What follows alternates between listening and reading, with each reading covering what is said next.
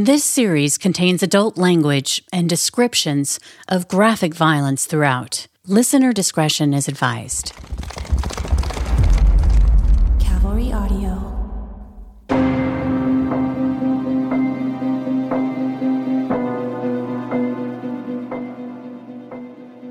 Hello, listeners. Welcome back to another bonus episode of the Murder Chronicles.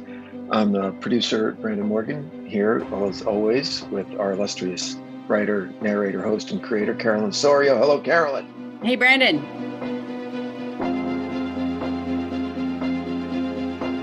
You know how you were dreading last week's?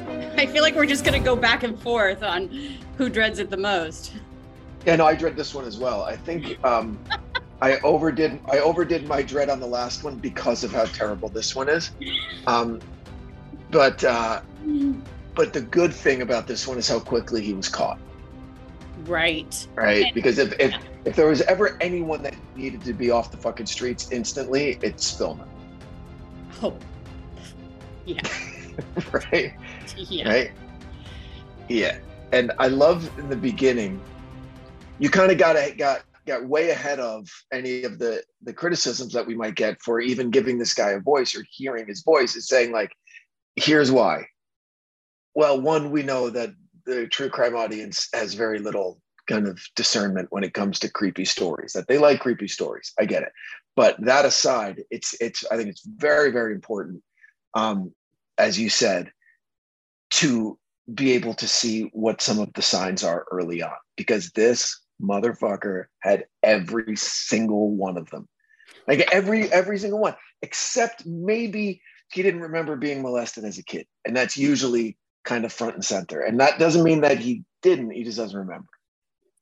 I mean, I'm just like, listeners can't see me, but my head is bobbing up and down because like last week where there was like, they had no history. This guy is absolutely, and I think that was one of the reasons that made me want to do this, is because I feel like people are always like, what signs can we see? And this guy had every single one, and I think that although it's painful to hear and painful to unpack, it is truly terrifying. Like so many times when we cover these cases and we ask the why, and I feel like listening to the interview, it's not giving him a platform, although I think some people might see that as that. It's basically saying, this is how someone like this thinks, and look out, because there are things that you can actually see in your own practical life, Yeah. And something that I couldn't stop thinking about as I was listening to this episode, and I know you didn't do it on purpose, right? But it felt like it was a little bit of an indictment of the criminal justice system, because this guy was still allowed to be out there after all of the shit that he had done, right? Including doing a year for rape. Now, I'm not saying that you put rapists away forever. I get punishment fitting the crime and all that, but the fact that he was able to get out and then not have to wear like a neon sign, right, saying what his proclivities are, and then he winds up being able to ingratiate himself into the home of a single mom with 4 fucking kids. Yeah, like that. And knowing all of the other shit that he had done, from exposing himself, right, to breaking and entering to all of these homes, to get food and to get money, but it turned into a sexual thing for him, right? Like being right by where the people were sleeping and stealing women's underpants and stuff. I mean, the guy, he's like a textbook psychopath serial killer. Yeah, I mean, honestly, it was not my intent to do that. My intent was that, when he's a minor, you seal these things, and that's a protection, and that's just the system, right?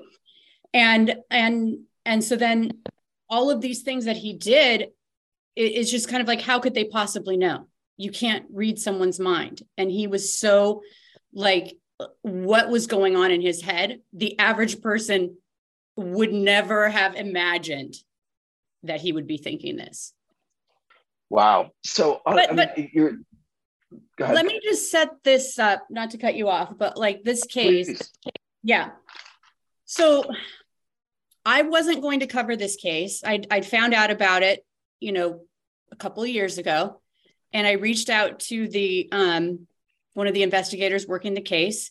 And they were like, let me think about this because this hit this community so hard. And,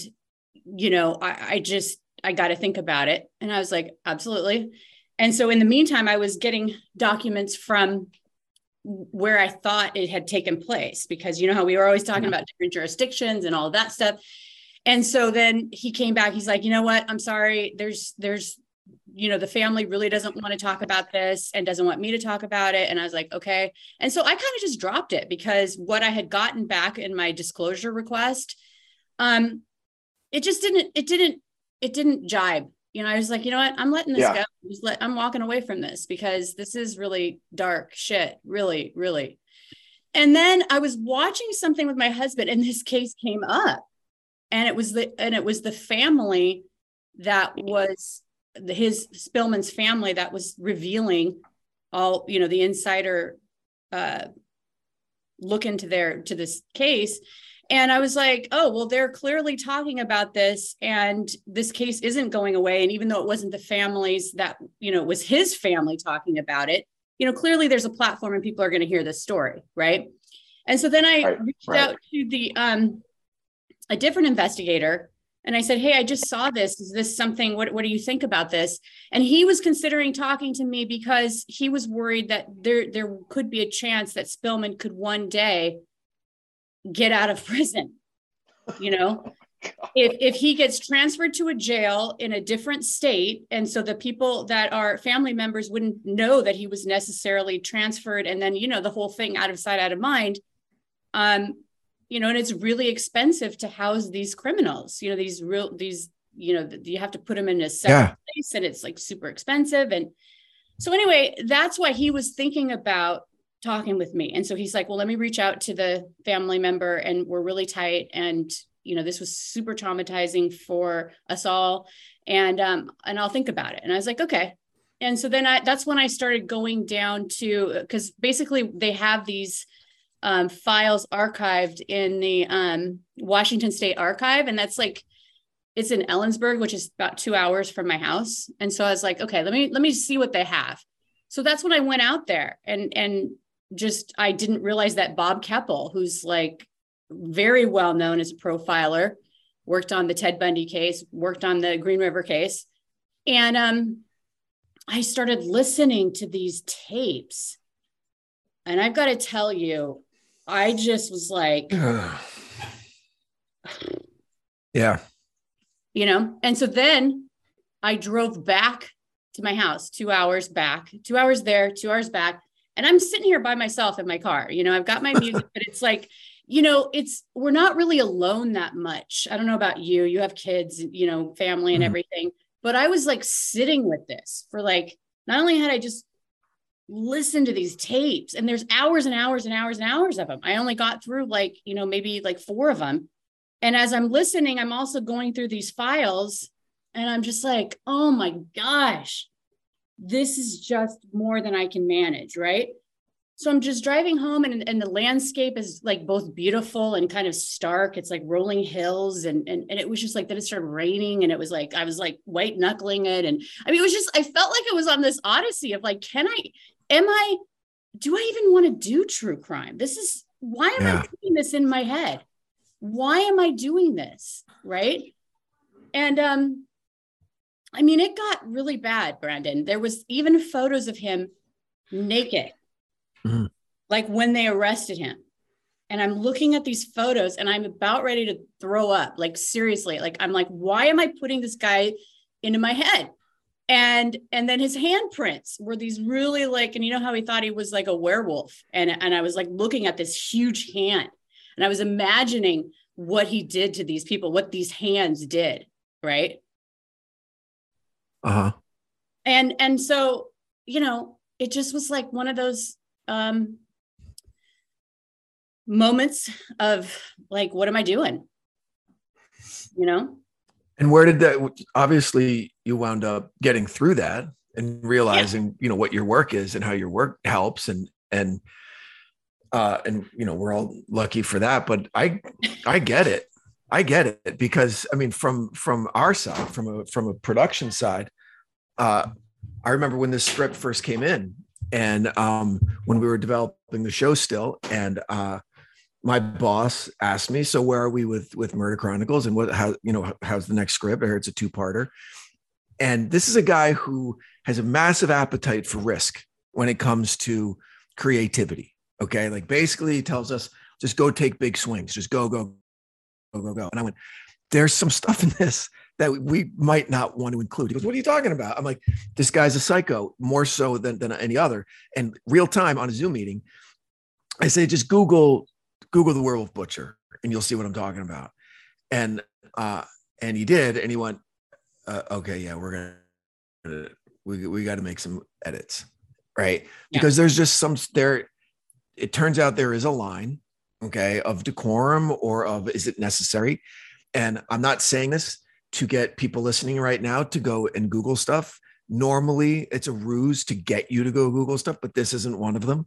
You really don't need to, read about it or, of what this, I don't even want to call him a guy or a man. I don't even want to normalize him, what this kind of monster did to his victims.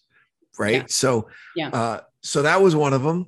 That was and the fact that this became a 2-part episode, right, is inexplicable and also necessary.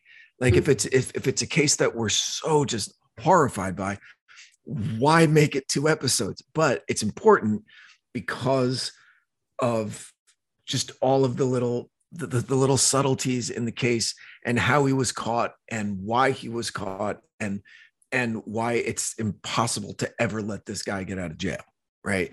Absolutely. So I think the coverage that you're granting it is necessary. But so going back to, I mean, the questions about this guy start right in the beginning. Like, why change his name? Why Jack? Not short for Jonathan or John or anything. Like, Jack, I want to be Jack Spillman III. So that's kind of weird out of the gate. Well, it's like it's like grandiose. Like he's not just Jack Spillman. He's like the third. Yeah. Right. Yeah. Yeah. I don't know. It's strange that there's a really interesting story that he told that kind of stood out for me when he was probably early teens. That girl told him, meet me out by the bleachers, and she never showed up. It was like a joke. Right. That's why what made me want to do this case is things like that, details like that, where it's like these guys, it really sets it up where they are not, if you mess with them, I wrote this down here, get even mentality against women and the hatred that he had for girls and women and how crazy it is. That girl, Belinda, said, meet me on the bleachers. I mean, can't you imagine doing this when you're just a punk, you know? It happened to me. A girl did it to me. I went, oh, it just hurt my feelings. It embarrassed me for a minute. And then I went and watched and play video games and I was fine. I know. Right? But that is not what these guys do. No. Okay. So that was super powerful, and that he would bring up Belinda all these years later, even when he's behind bars and like from, this is like 9th grade, and then, it's like he's taking his rage against Belinda out on his victims. So it's just really like crazy to think about. And then somewhere along the way, which I'm sure a team of psychiatrists somewhere would really dive into, he came up with this avian proxy for women. Okay. That lasted like into his adulthood. This is a bird. Right. I'm going to kill it. I'm going to have sex with it because he's a fucking whack job. Right. And then later on at the end of episode 1, when he's in that interview, why do you call women birds? Well, because that's what I observe them. Right. I observe women like I observe birds. I kill women like I kill where I fight. So like, right around that time, the Belinda kind of fiasco, he starts acting out these terrible, terrible fantasies on birds. Yeah. And then when he said, I observe them like birds, you think of a bird watcher and you think of what he's doing. And we all just kind of go about our days. I mean, like, you just think about like, oh yeah, you go shopping and you, whatever, and someone pulls out in front of you and you might flip them off because you're having a bad day yourself. And then this is the guy. Yeah. Who write your license plate down. Right. And he's going to follow you. And we'll follow you and we'll find you and we'll do it. Yeah. Yeah. See, but even that though, Carolyn, that makes it like he never went after Belinda.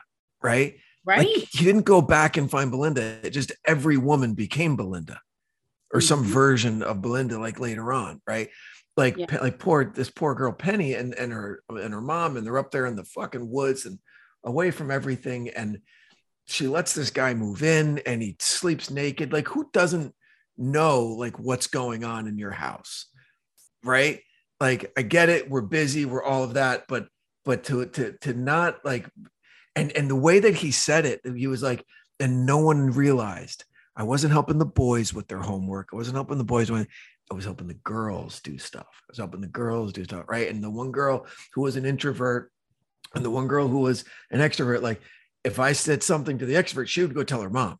But if I said something to the other girl, she wouldn't tell her mom. Like, all of that, right? Like, either he was really sly, which is difficult maybe to believe, but I shouldn't really discount whatever level of intelligence he has. But for that to get past the eye of a parent, that's really, oh man, that scares me. Really, really scares me. It makes me think, what am I missing? I mean, I totally can see that. I saw that playing out, like, as I was listening to him, and I could see, busy mom. She's got 4 kids. She's like telling this kid to do this and this one to do that. And then, he's like, hey, and he was quiet, but it sounds like, he flew under the radar, and even, his family didn't want to believe what he was up to, and just kind of the slow roll of it all. Right. Like, first it's like sitting on the lap, and then, and I just feel like, oh my gosh. Right. Right. Oh. Yeah. So I feel like I could just picture this mom trying to make a better life for herself. And she did. She got them out there, and she was like the moxie, and like, I'm going to get this property. And I could totally see getting snowed by someone like this, because he had a process. And more than that, Carol, I'm sorry to interrupt you, but he had a girlfriend. Exactly. He had a girlfriend, right? So that makes him trustworthy. Well, okay. Someone else trusts him enough to be in a relationship with him. I guess he's safe. Like, I totally get it. And he played on all of that shit. Yeah. And I'll tell you, and I think, because there are more episodes that we have than people are aware of right now. So I think 8.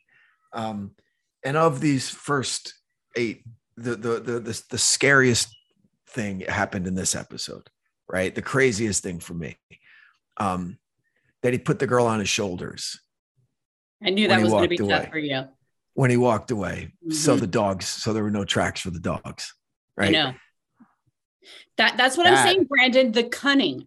Yeah, that's devious. That is devious. And it reminded me of, the Stephen King book, The Green Mile. Did you ever read The Green Mile? Yeah. And they think it was John Coffey that did it, but you find out much later it was Billy the Kid that did the character of Billy the Kid, who's in a very similar way to this. The book was 90. I wonder if King. This was 94. When was Penny murdered by Spellman? She was murdered. She was murdered. Hold on a second. I actually wrote this down in September 1994. Okay, so King wrote Green Mile, and I think it came out in 96. And so there's a chance that because it's very, very similar. It's a remote house. It was like a young male drifter who was welcomed into the home, and he ingratiated himself to the young girls and blah, blah, and all that, and made off with them, right? And brutally murdered. So I wouldn't be surprised if King was inspired by this. But anyway, what I'm saying is that using her trust against her, right, and making it fun. I'm going to put you on my shoulders, right, and drive you away. And he said something very, very chilling, because she kept asking, like, where is it? Where is it? Where's the car? He goes, and then he said something in there where he goes, and that's when she realized that she was in trouble. Mm-hmm. Like, man. Yeah, I mean, and that's what that's another thing that I got it in a real way of like what these guys and their motivations are, which is he's getting off on the fear. Like, yeah. I never fully understood that completely in this episode. Yeah. I totally, like, it's the flashing thing. Remember, he's like the flasher. Yep. And then he's on the bus and he's looking, because we're taught to think flashers are embarrassed by what they're doing. You know, like they're, I mean, I or maybe I won't say we're taught. My feeling. Oh, sure. Has always been like, you know, they're just, what are they doing? Like, how is this? How are you getting off on this? Like, I never really understood what it is. And then from this case, like, I fully understand what it is. He said he's in the back of the bus and wants a reaction. He wants a reaction. And it started with his sister, with killing her buddy. He wanted her reaction. Yeah.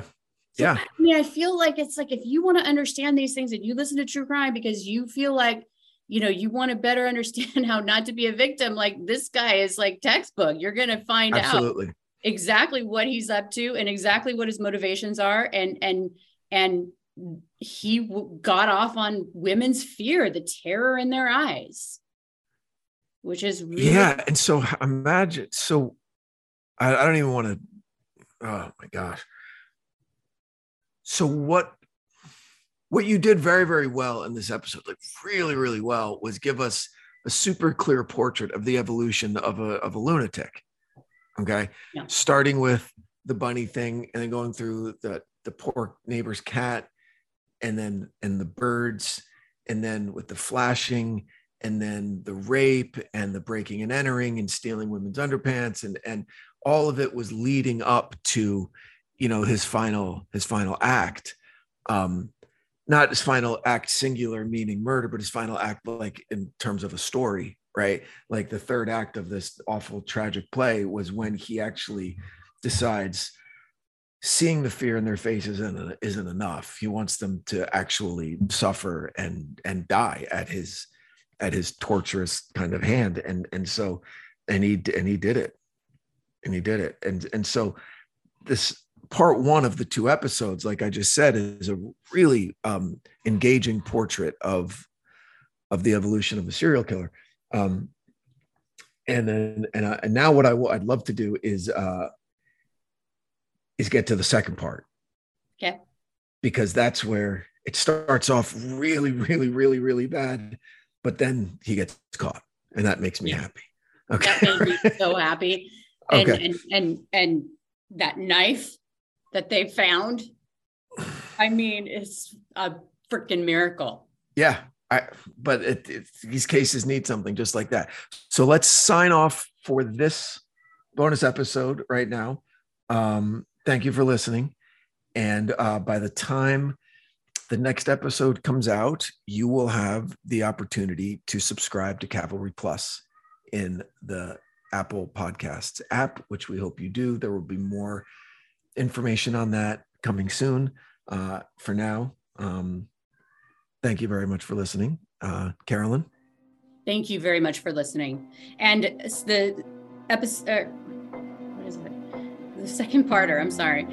The second parter is there will be redemption because, as you said in the beginning of this, he was caught. And as a result of that, because his hero was Ted Bundy. So we'll get into what it meant to catch this guy. And like, and in the meantime, please feel free to email us at murderchronicles@cavalrymedia.com with any questions or comments or cases that you'd love to see examined by Carolyn's journalistic and storytelling eye. So for now, thank you very much, and we will get back to you with part 2 of this episode momentarily.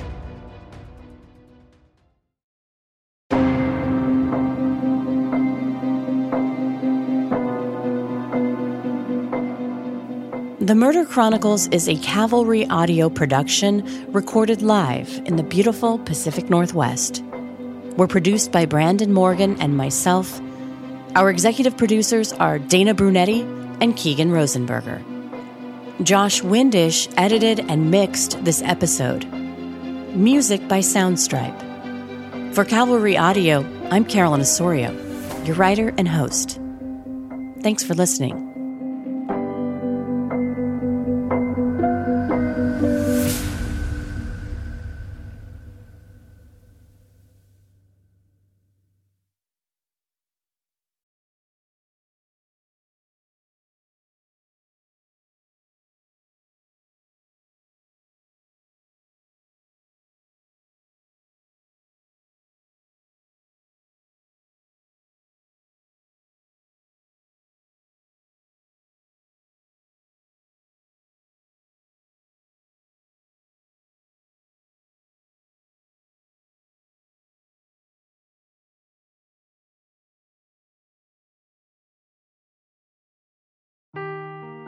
Seeking the truth never gets old. Introducing June's Journey, the free-to-play mobile game that will immerse you in a thrilling murder mystery. Join June Parker as she uncovers hidden objects and clues to solve her sister's death in a beautifully illustrated world set in the Roaring '20s. With new chapters added every week, the excitement never ends. Download June's Journey now on your Android or iOS device, or play on PC through Facebook Games.